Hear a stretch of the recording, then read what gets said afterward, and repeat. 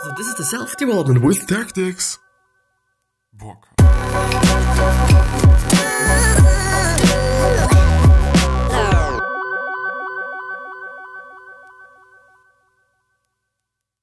So, today we're once again gonna talk about Ramit Sethi. I hope I'm pronouncing this correctly. I'm probably not pronouncing this correctly, but I'll teach you to be rich. I think the book is called. I'm actually not quite sure. And yeah, we're gonna go ahead with week 5 and week 6, which are the 2 weeks that are left. So I do believe that we're gonna be extremely fast today, and maybe I'm gonna be able to add some things, some amazingly good, great things, or probably just some bullshit.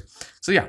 I'm gonna read. The next stage in Sethi's plan, by the way, week 5 is about saving. So week 5, save. The next stage in Sethi's plan is all about automating your systems for savings, investing, and also spending. The aim is to have your income automatically filtered into appropriate accounts without any intervention from you, which just means that you can't do anything with your money, So if it is in a savings account, it is in a fucking savings account. If it is in the investing account, it is in a fucking investing account. If it is in the you can splurge account, then it is in the you can splurge account, which is a pretty good thing because, if you get your paycheck, well, I'm gonna just buy this, I'm gonna buy that, I'm gonna pay this, I'm gonna pay that. And suddenly there's no fucking money for your fucking rent, which is not good. So it just totally does make sense because we like to sabotage ourselves. And this is a way to just get around that, I guess. Not even I guess, but I just know for sure that this is a good thing to do so. Sethi explains that by spending some time setting it up initially will save you plenty of time further down the track. It means that all of your bills will get paid automatically and you no longer have to worry about things like the overdraft. Which is nice, if there is nothing to worry about, everything is fine, everything is clear, and everything is good to go. So once a week, a fortnight, or month, you'll receive your income. Your workplace should automatically deduct a portion for your 401k. The remainder will go straight into your check account. Automate a portion of this to go to the savings and investments, and have your credit card bill paid automatically via direct debit. This covers all of your all of your fixed costs, such as utilities, internet, etc., which is a pretty nice thing because then you also do not have to care about that. Whatever is left can be considered guilt-free spending, or just more for the savings account. But indeed, you can just use this money for spending, whatever you just want to spend your money on.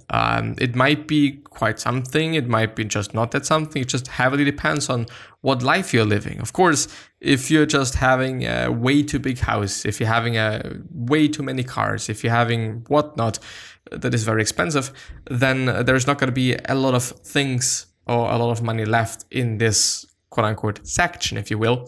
But also, on the other hand, there's probably not going to be that much money in your savings and or investments if you're just living way above your means. And I would argue that it is a common thing in Western countries that we just like to live above our means and, have a lot of things, buy a lot of things. I think especially when it comes to cars, especially when it comes to houses, but also clothes and just some minor things that really add up in the end, at my point of view at least.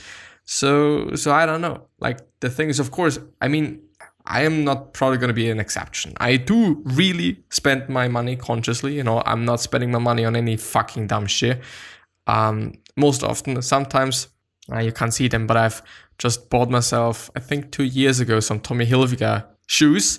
They were really inexpensive, they were quite as expensive as some other shoes, and I'm actually quite happy with them. So I don't know.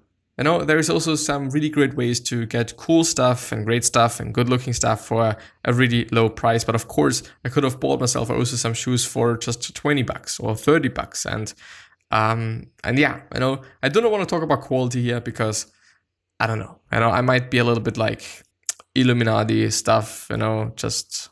Yeah, you know what I mean. You probably don't. Anyway, week 5 top tips. You should aim to link all of your accounts. Sethi recommends ensuring that you should link all of your accounts, period.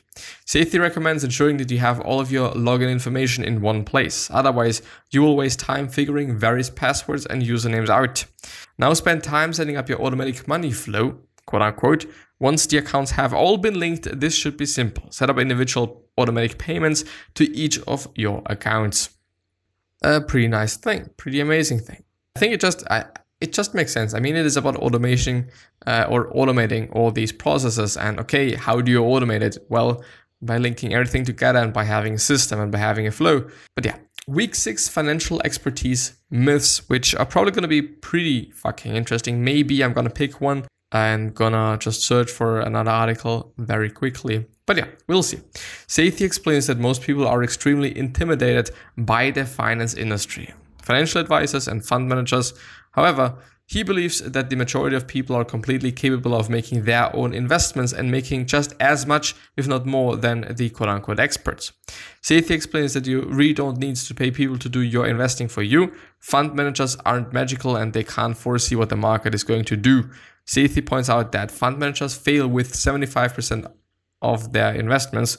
Mutual funds often have significant fees that are unnecessary and paid out to the fund manager. Yeah. And there's a quote, index funds similar to mutual funds, but it's managed by a computer which matches what the markets are doing, can provide better returns with much lower fees. So ignore the pundits' predictions, ignore the last year or two of a fund's performance. Yes, totally the case. And I've read it somewhere else or I've heard it. I'm not quite sure. It might have actually been in an Akimbo by Seth Godin episode, which is an amazing podcast. If you're searching for a great podcast, listen to Akimbo. There's a lot of great thoughts and a lot of great ideas and a lot of great questions as well. And it's also just by Seth Godin, one of the more popular marketers, I would say, at this point in time. But yes, indeed, I've heard a lot about index funds and I've been also very interested in the whole thing, especially the S&P 500, which is an index fund, I guess. And yeah, it is good because, as he already pointed out, it is not managed by people and you have to pay people, of course. So there is a portion, is going to those people and as fees. So on the other hand, I'm not quite sure. I mean, people are saying like, well, if somebody manages this for me and stuff like that, then they will ensure that they're making money because they are going to get, maybe you're just doing it like, okay, you get a portion of my earnings or what I win through your work.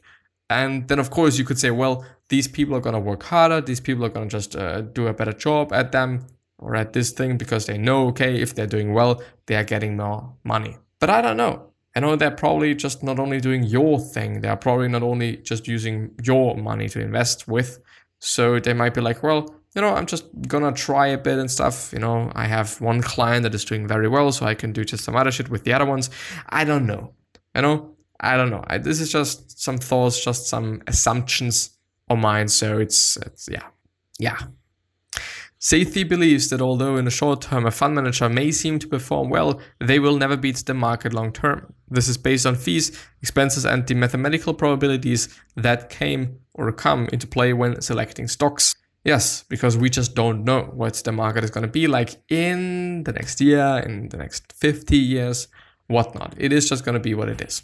Quite. Is investing only for the rich? Sethi believes that everyone is capable of investing. It is certainly not only for the rich. Sethi explains that it is completely possible to have a straightforward and low maintenance investment portfolio. He emphasizes the importance of diversification when it comes to your investments. You should consider diversifying not only by buying a few different stocks, but also by having different assets. Consider stocks and bonds. Sethi explains that the time to take moderate risks when it comes to investing is when you are younger. You have more time, you are more likely to be able to rebound from a considerable loss. As you get older, you want to be more conservative with your investments and take a few less risks. Yeah, because of course, you might are willing to retire and stuff, and you might just need money for that. Not only might, but you for sure need it. And now everything is broken, which is not good. But yeah, can I please switch again? Well, I can't. And my nose is tingling. Probably gonna cut that out. I hope that I'm gonna see that. I'm gonna see. Because if there's a lot of silence, now I can do something. Well, amazing. So where should you invest? Sethi recommends index funds as a good first option. He explains that they are less expensive than mutual funds, of course. However, the downside is that you need to invest in a few different funds to ensure that you are diversifying. This will involve a little more time research on your behalf than a mutual fund would. There's a quote, Multiple funds mean you have to rebalance your funds regularly, usually every year, which is a laborious process of redistribution your money to different investments so you can get back to your target asset allocation. Another low-cost option is a life cycle fund. Sethi explains that life cycle funds take your age into consideration and will automatically diversify your investments for you. He explains that life cycle funds are really funds of funds. I see. For example, a life cycle fund might include large cap, mid cap, small cap, and international funds, and those funds in return will hold stocks from each of those areas. In other words, your life cycle fund will own many funds which are all stocks and bonds, which actually seems to be a pretty good idea because it is very diversified. Very. I mean, if you're having funds of stocks, you're gonna have like just trillions of stocks and bonds and stuff, which is amazing.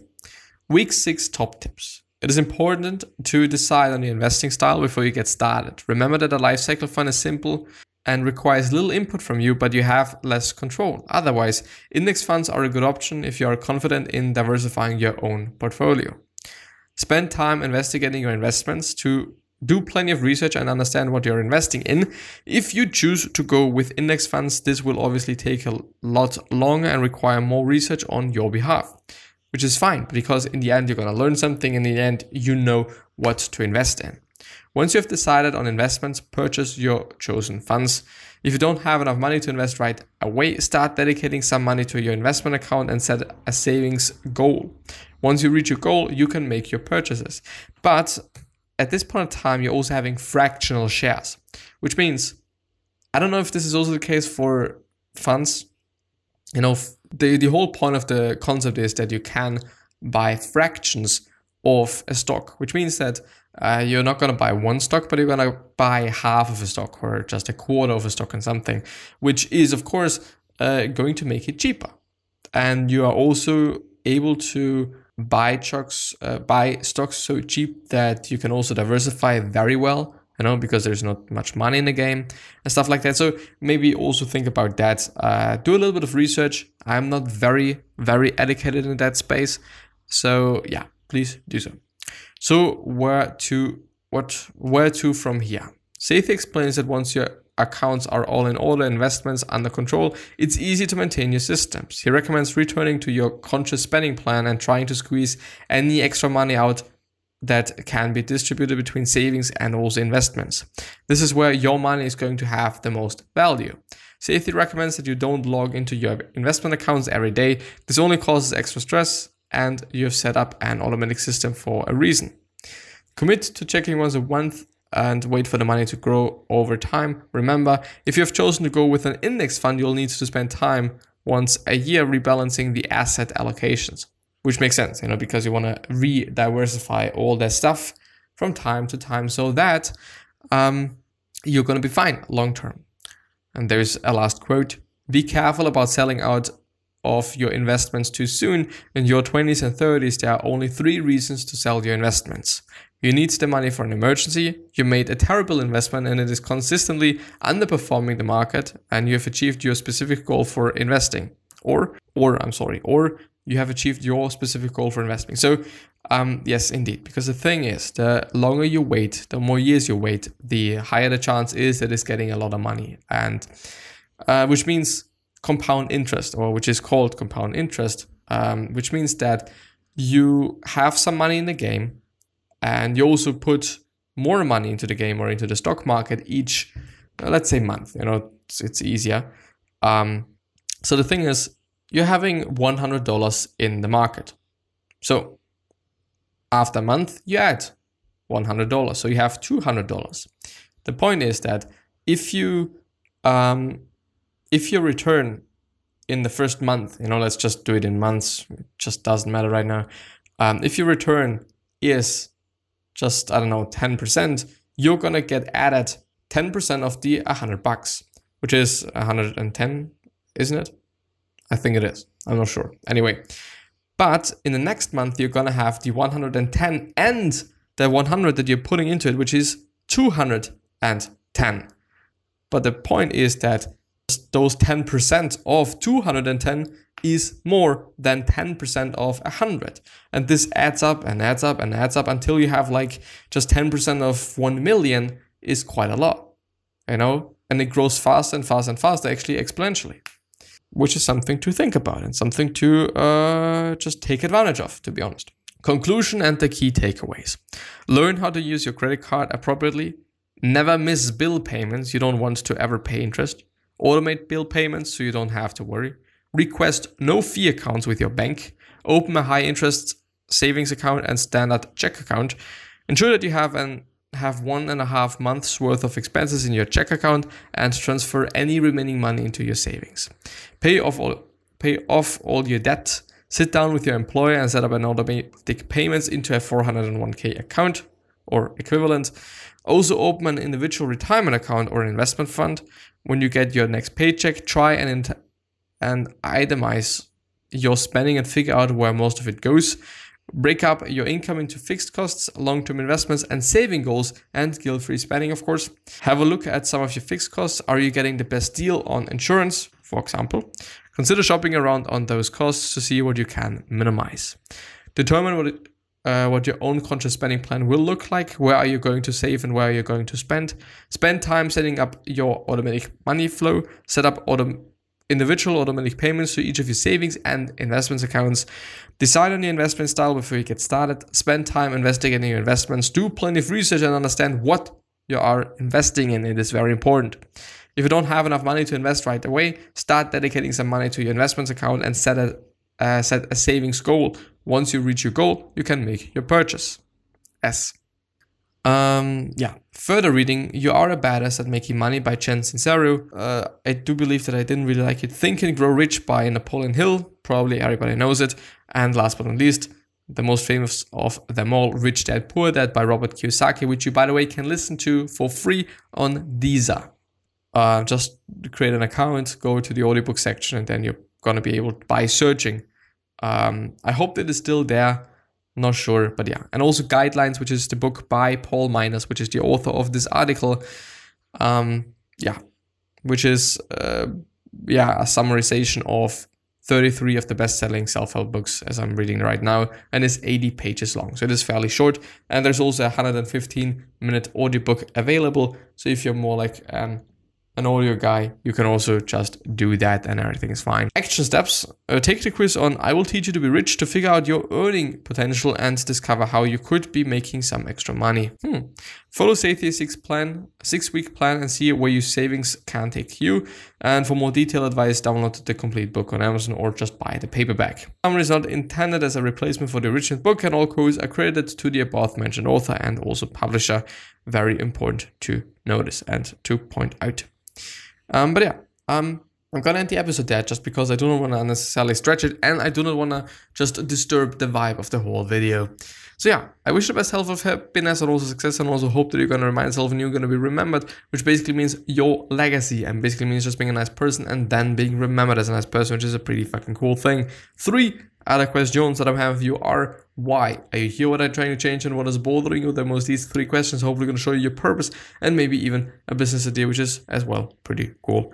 Another question that is very important to me and a very important one for me is: what could you essentially say? You know, what words could come out of your mouth that are really going to change somebody's life? What could it be? What could it be? What could you say? What could you spread? What could you talk about? What could you, whatever? Because I totally believe that we all could say something that could potentially change somebody's life. And this is pretty amazing. So yeah, bye-bye.